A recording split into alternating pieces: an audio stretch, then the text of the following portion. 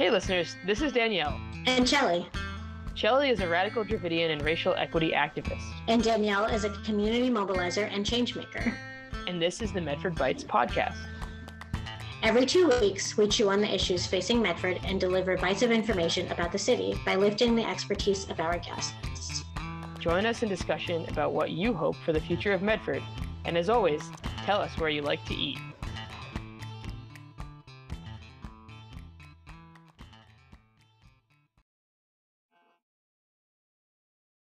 All right, thanks so much for joining us today. If you could just start by introducing yourself, so saying your name, pronouns, and just a bit about who you are. Sure. My name is Frances Nwajei. I am the Director of Diversity, Equity, and Inclusion for the City of Medford. My pronouns are she, her, hers. However, I don't use my pronouns in meeting spaces, so when people look at my name, they don't see them because I need to give space for people who are not yet comfortable to share their pronouns. So that is, that's one of the observations that people have made, that they don't see my pronouns. And I like to explain that to them because everyone is not comfortable yet. And, I want people to come when they are ready to come, share their pronouns when they are ready to share their pronouns, and have a deep understanding of what that means. My office is located out of City Hall. I am on the first floor, room 101, and I am always open to engaging and meeting residents of Medford. My role is for those who live and those who work in Medford. So always open to hearing new ideas, suggestions, and sometimes in hearing new ideas and suggestions, you hear about the challenges that people are facing. So looking forward to collaboration and partnership, as that is what builds community. Thank you, Frances. And we'll follow up on, I think, a few of the things that you brought up already. Before we do that, though, I want to ask you the question that we ask everybody on the podcast, which is, what is your favorite place to eat in Medford, and what do you like to eat there? What is my favorite place to eat in Medford? Okay, so let us be serious. I am very concerned about my 20-pound weight gain since my start of working in Medford.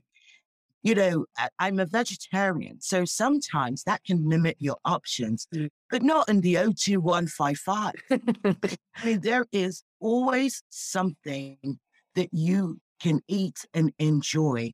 And there is always somebody who wants to feed you. I have had the pleasure of having everything from, just a local space down the road at the square to, places that are more exclusive, like more meal style. So a quick slice of, let's say, pizza from one of our local pizza shops to like a lovely, delicious Italian meal from an Italian restaurant on the South Medford side. I'm not so sure that I can find one place. I seem to like them all so far.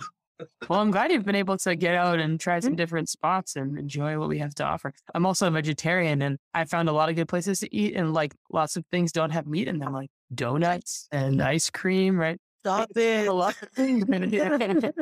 Yeah. You said that magic word, ice cream, and it's walking distance.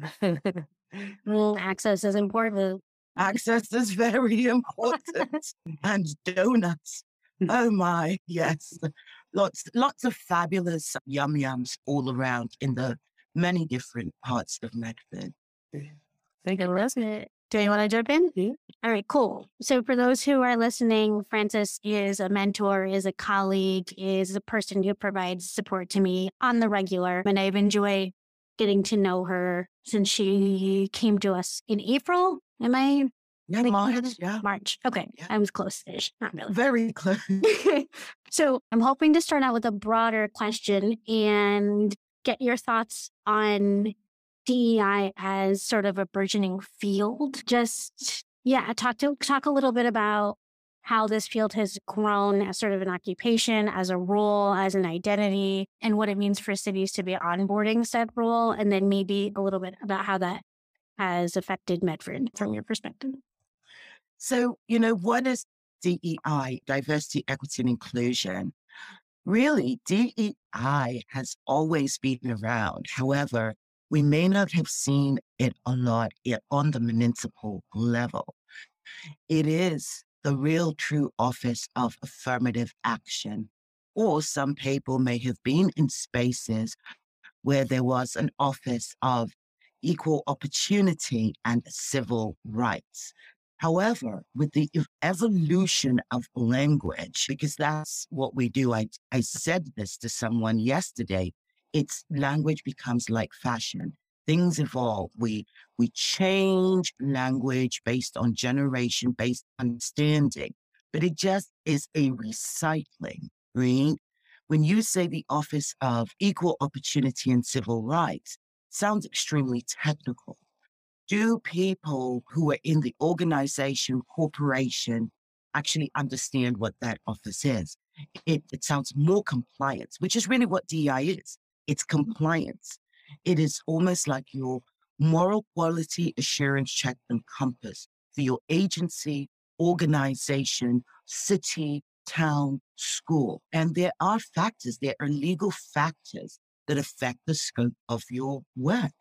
Affirmative action is a federal law. It's guided by federal laws. So if your organization, town, city is acquiring federal funds, or if you have over a certain number of people, there are certain things that you need to track, and you can't track that, right? How does DEI become your moral compass? Well, everybody's got a great mission statement, and everybody's mission statement, we talk about, we strongly encourage women, people of color. I believe they've changed the equal opportunity term from minorities to state people of color, because these are specific tracks, right? Veterans and persons with disabilities to apply. So, you slap that on there. That's great. That's just checking the box. What are you actually doing to either bring those groups in or create a pathway, right, for those groups to apply? So the end comes like things like a reasonable accommodation, right? So I want to really apply for this job. I've got the skill set. However, I'm a visual language user, for example, ASI. There needs to be a pathway for you to be granted an interview. Right. You don't, the organization or the group does not get to say, well, we don't have any ASL interpreters and that's going to take too long. No. So this is where DEI comes into place. How do we specifically recruit veterans? It's not enough to put words on paper. Like, what are the actionable steps that you are taking to bring things to fruition? So, that's more of the broad compliance scope of DEI. Amongst that, policies, right? We've all been involved, we've all probably worked in spaces where certain policies sound great, but sometimes in writing a great policy, you're creating a hardship or a burden, or you're marginalizing a specific. Right. So DEI, again, uses that lens. And when we say not just necessarily policies that are written by the organization, think about other things like contracts. Right? So there could be language in union contracts. It's the responsibility of the DEI person to step forward and to, alert the leader and say, hey, I think that there is some concerns in this area. It is always a working, fluid, moving relationship.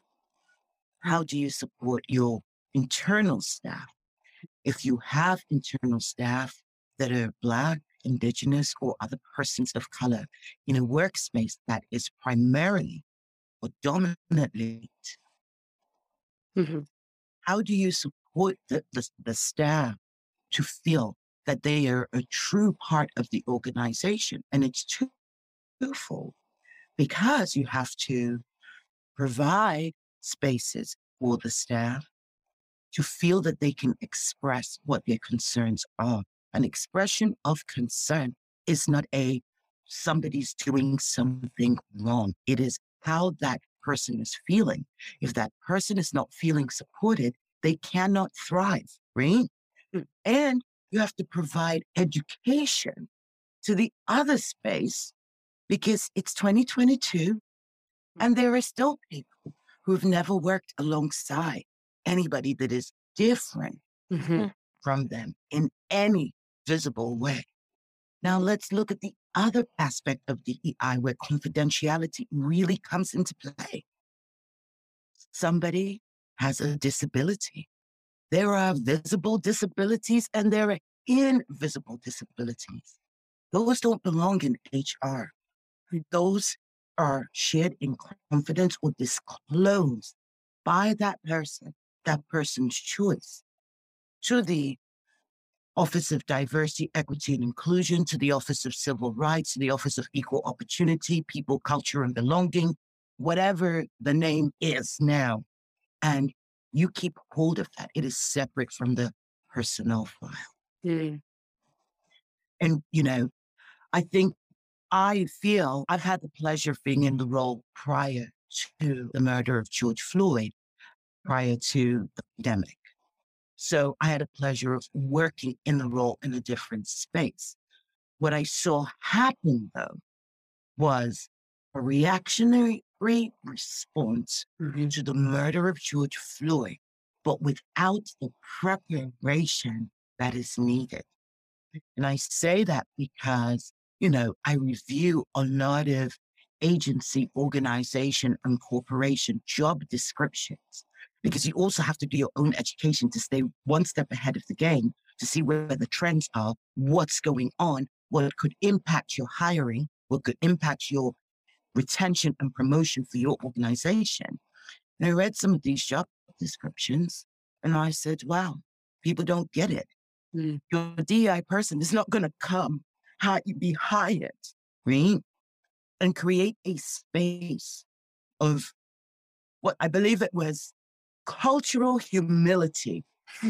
That's a term, putting it in air quotes, because that is a term that I have stolen from my colleague, Shelley. Cultural humility. Hiring a DEI person does not automatically create that space. That is just, okay, you can check that box that you've brought somebody on board. Now, what is that person going to do? And some of the things that I have seen, around are not realistic. And that's testament, even in the way the job descriptions are written, says to me, you still don't understand. You're operating from a reactionary place. When you see language like within the first 3 months, a person will do this. You cannot put a timeline on it. We're working with humans. I see this from a humanitarian lens. If you have a culture that is embedded in working in a certain manner for a certain period of time, it is going to take double or triple that time to effect the change that is needed. Reframing an organization does not happen overnight. Yeah.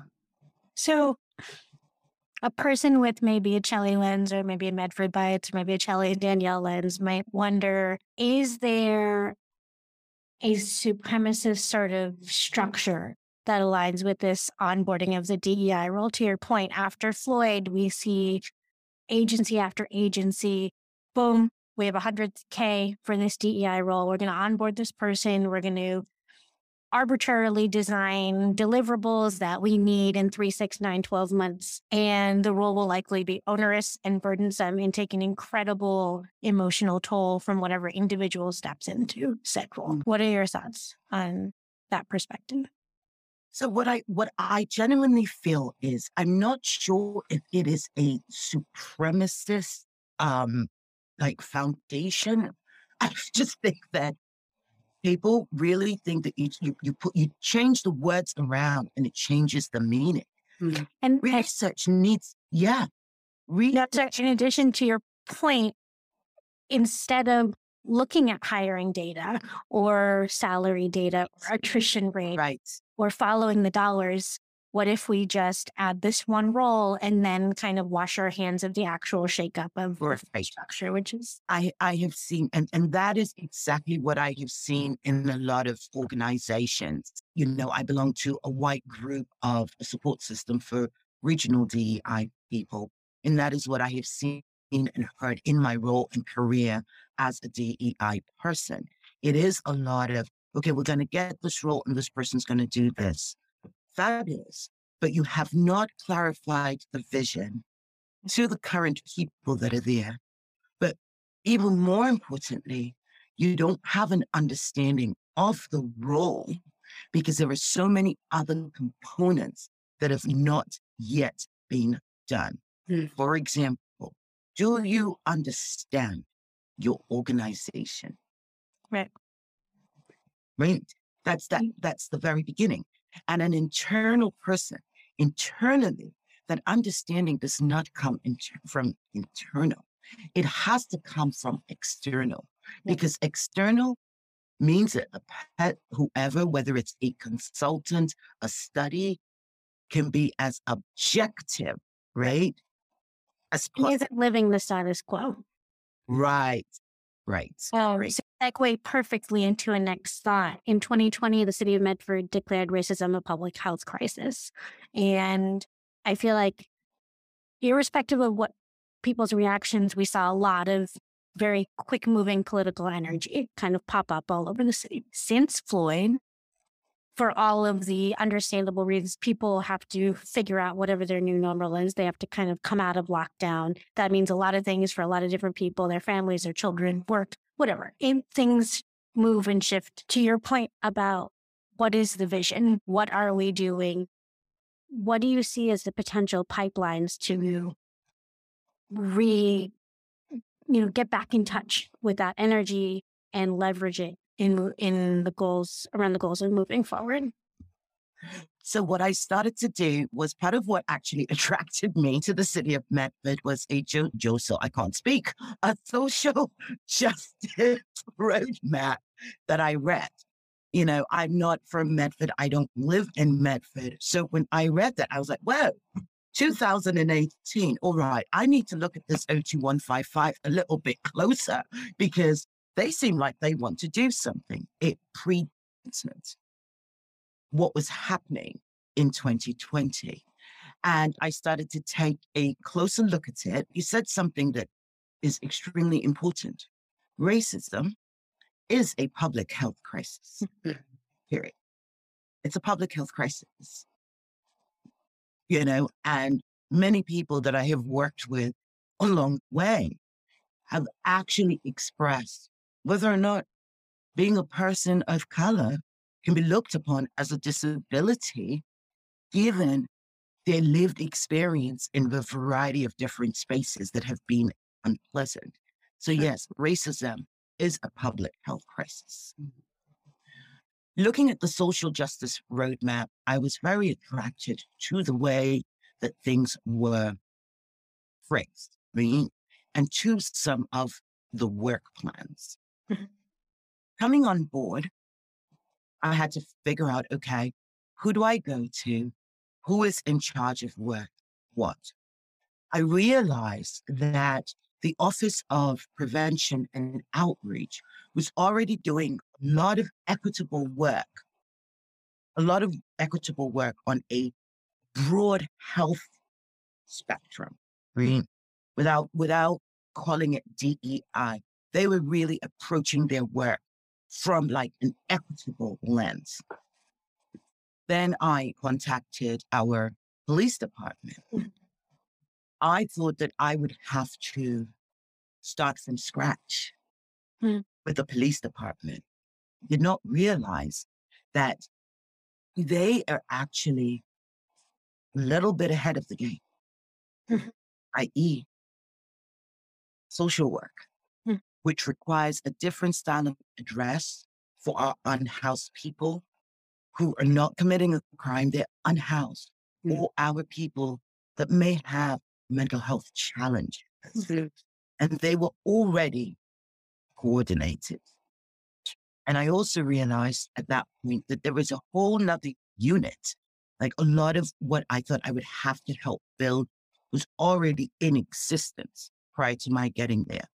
So that gave me hope. And I used that as a springboard. Mhm. Fortunately, as I sprung, I was caught and welcomed Mm. versus caught and pushed away. And when I say caught and welcomed, I mean in terms of conversation, Mhm. right? Where are you? Not the resistance that many of my colleagues that work on a municipal level Sure. face, Sure. right? Real, genuine conversation. So, There is, unfortunately, there are certain aspects that I can't discuss, of course. but there is a level of understanding of what my expectations are. And I think the biggest honor for me was when our chief and lieutenant walked into my office one day and I thought, oh dear, they're coming to bring news that is not going to be palatable. I shall just prepare my game face. Mm. It was to have a conversation with me. This was it was April, it was mid-April. To have a conversation with me about bringing on I think like a step 2 of their plan, bringing on a consultant for a series of trainings, workshops, and seminars. Mm. Okay. So we had that conversation. I think we spent about 45 minutes and it was great, and then they left and I was like, all right, maybe it's just another check the box thing. I says, well, I'll test the waters. I called. It was the last week of April. I called and within a 2-week period, consultants and myself and the chief and the lieutenant were already engaged in a meeting. So it wasn't, and I say this because it wasn't just words and, oh, okay, let's get together. Well, why don't we schedule something for 2 months from now? No, it was words followed by immediate action. Yep. A meeting was supposed to be an hour. The meeting was 2.5 hours long. Yes. Yeah. And it was a real discussion about internal blind spots, Mm. addressing internal issues, and working to build something. Because as we all know, it's not like one-time training. Everybody goes for 2 hours and then we come out, oh, we're all enlightened and we're all different. Yes. To build something, I'll use the word curriculum for lack of a better word, Yeah. that could Yeah. address the vision and drive. Yeah. And that was huge. Yeah. I'm curious. I think as you've been talking, what I think about a place that is implementing like a DEI person in this way, that especially, in the climate of, as Shelly was saying, this like speed to address racism in our city, that I think that there can be this assumption of like, okay, like we're on board with this, we're gonna listen, we're gonna try, and I think like you all were saying, that puts a lot of pressure on the person in that position. And as a white person, like I've learned that like there's a lot that I've had to look at, that the people in those roles have to look at. Like I'm part of this system that is creating this environment that might not feel equitable or like a safe space for folks that aren't white. And so I wonder, like, I think there can be like all this energy in the beginning of like, yeah, we have this plan. We're going to take these steps. We're going to work with a consultant. And so hearing that was back in April, I'm wondering like what you've seen since, sort of how that fall through has been and where you hope it's going. So I would say that it has been great. Now, remember, because I'm one person for the community, I've had to do things in chunks because that's what's manageable, and that's what's realistic. So I'm happy with where I am at this point with them. We're at the stage of let's now create. What is this going to look like? Because more than likely, I will be I shouldn't use the word time, but I will be utilizing a consultant's time for an extended period. Mm. So we don't, it's not a blanket approach where we're giving the foundations of bias. If I'm working with the police department, right? We need to understand their issues. We need to have a little bit of understanding about their guiding principles. Very different, not what we wrote, but their guiding principles, their foundational mission, right? And their experiences so that we now design something that is going to be realistic, a realistic approach, experiential learning. Not your standard, we're going to sit here and everybody watch this video and let's talk. That's not realistic for them because what they might face different from me. So we are at that stage, which is huge. But in addition to that, I get invited to their, oh my gosh, community engagement meetings when when they're putting on big events. And I get to sit, I get to listen to their plans. I get to chime in and say, that sounds great, or that's absolutely horrible. Like, why would you have a poster like this? Like I would look at this and not feel, like this speaks to me, right? But it does not get to be confrontational. I get to hear certain logistical things like, well, we didn't really have, much in our database to use. And I get to provide guidance and advice. And then I get to sit back and see improvements. But I also get to see wonderful things like the diversity of new hires. So I've only been from, I would say March to now. I went in one day and there were 7 people in the chamber. And I was shocked. Out of those 7 people, 4. And when I say would fit the EEO4 category, I'm looking at this through the strict lens of if I was reporting for the federal government. Sure. 4 out of 7. I'm talking about women, talking about people of color. Some fit multiple categories. And that is huge because when we think about the current state of the police department, we still don't have a lot of women across the board. And a lot of the men of color in law enforcement across the board, speaking nationally, right, that came on board with the origin of affirmative action, as I learned yesterday, they're at retirement age. They'll all soon be retiring. Learned this yesterday.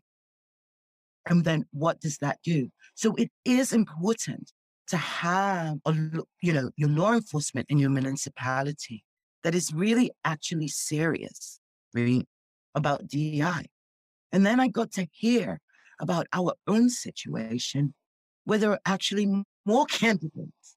The candidates didn't make it because they couldn't pass the physical. And I'm being asked, do you have any ideas or any suggestions? And I'm like, me, I just gained 20 pounds in my little time, but those types of conversations are authentic conversations. And it says to me, someone is trying.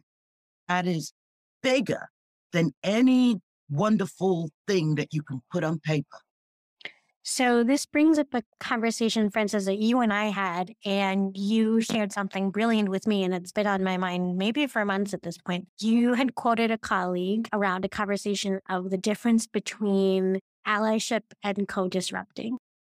And That's right. we were discussing the potential dangers in having folks moving out in the world self-identifying as allies and sort of maybe even metaphorically putting on a hat in the morning and marching around in space, kind of carrying an identity that may or may not be real.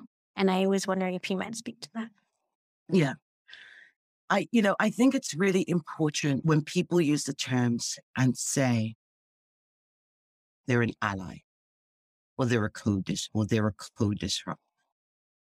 I'm both, and when I say I am both, it means that I will always do what is right to raise the awareness as an ally, to stand by and support, not stand up for, because do not wish to take the voice away, but to stand by in support of the individual. And if called forward by that individual, then I will speak.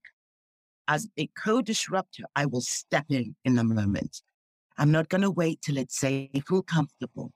As a co-disruptor, if I witness, I am stepping in at that time, because that is when that person or that group will need me the most. And there are many different ways that one can step in. I like the bystander intervention style, where you shift the focus back to the individual, back to the group, and you draw. So you are not giving attention to the doer of the action. Sure. And I think that it's very important for people to understand, when you were speaking with marginalized groups and you were flying the "I'm an ally" flag, what are you doing as an ally? It doesn't have to be big. I mean, if you're only stepping into the space once a month for a meeting, I'm sorry, you're just checking the box, right? If you're only just showing up, you are just checking the box. There is a responsibility associated with being an ally.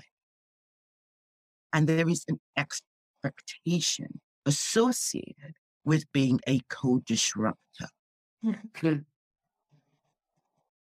If you are my ally and I am in a space where, let's say, something happens, right? Do nothing, you say nothing. But afterwards, you come back and check in with me. How exactly are you supporting me?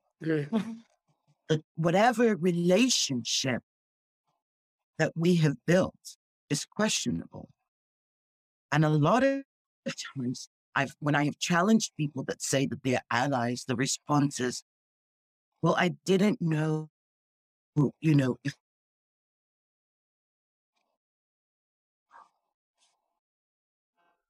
me to do. Then why didn't you ask the question? Why didn't you ask the question? Because had you simply asked the question at that moment, "Francis, would you like me to intervene?" I might have said yes, and I might have said no, but I still would have felt supported.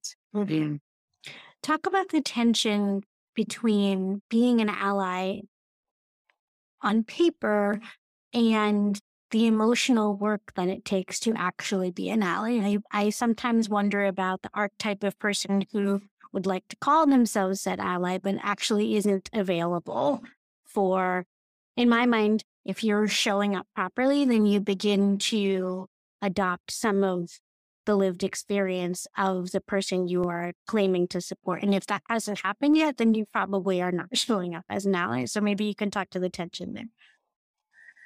What I feel is that, again, it's with language, right?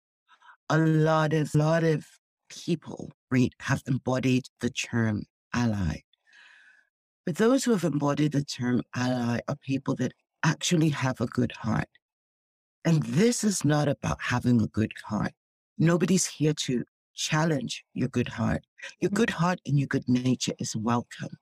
But it's detrimental, right, if you don't really understand the foundation of what's going on. Right?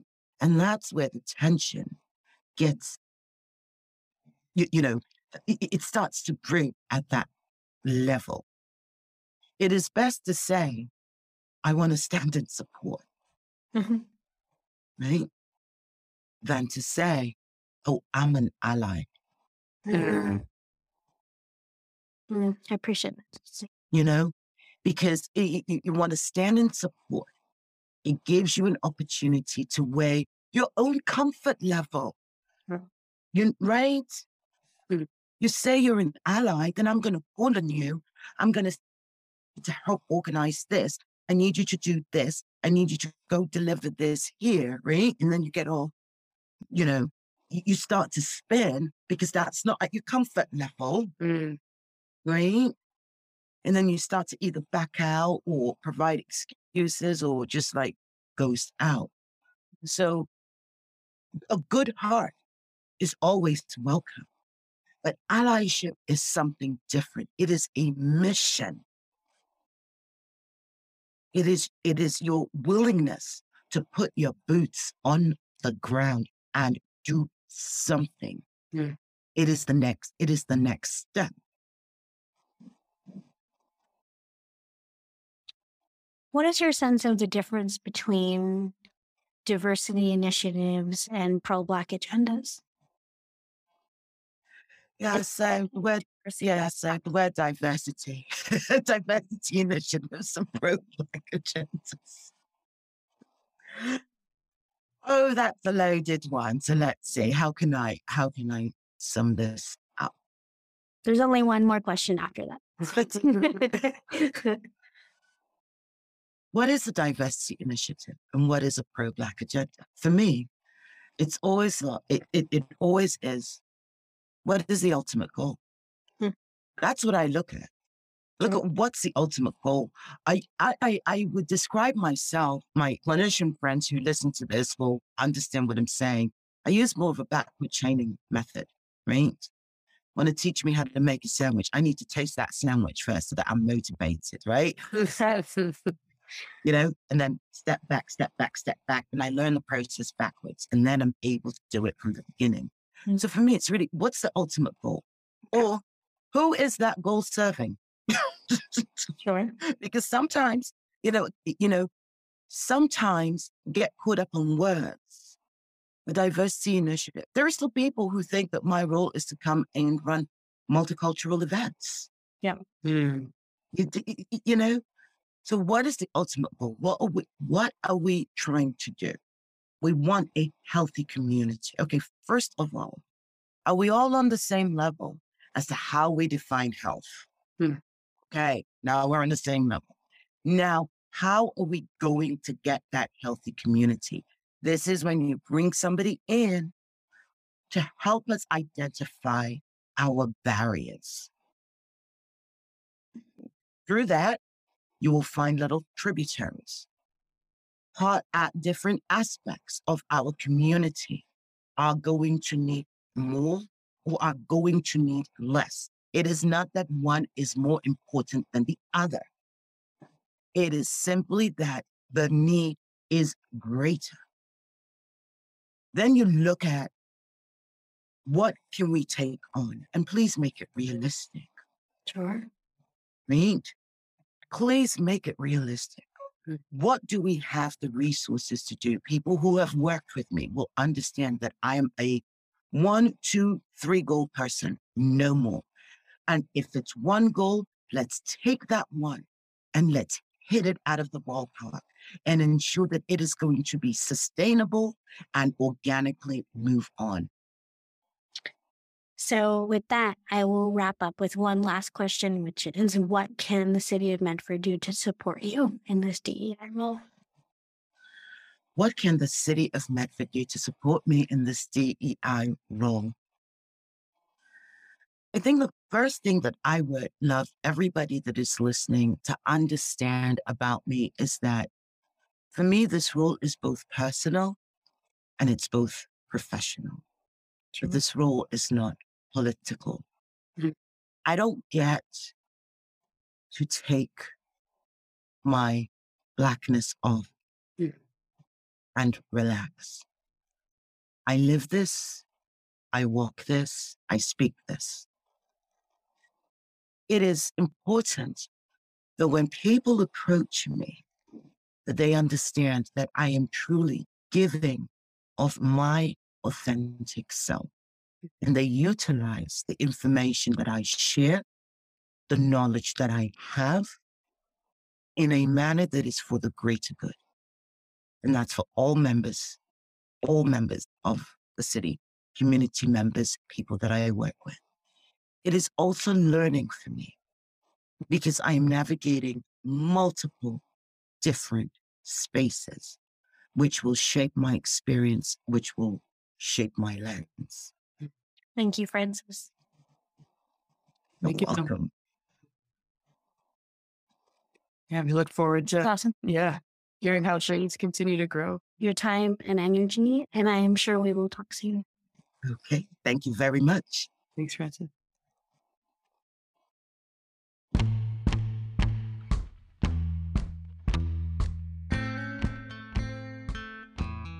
Thanks so much for listening to today's episode. The Medford Bites podcast is produced and moderated by Danielle Balaka and Chelly Keshaman. Music is made by Hendrik Gidenis. We'd love to hear what you think about the podcast. You can reach out to us by email at medfordpod@gmail.com, or you can rate and review the podcast on Apple Podcasts. Thanks so much for listening.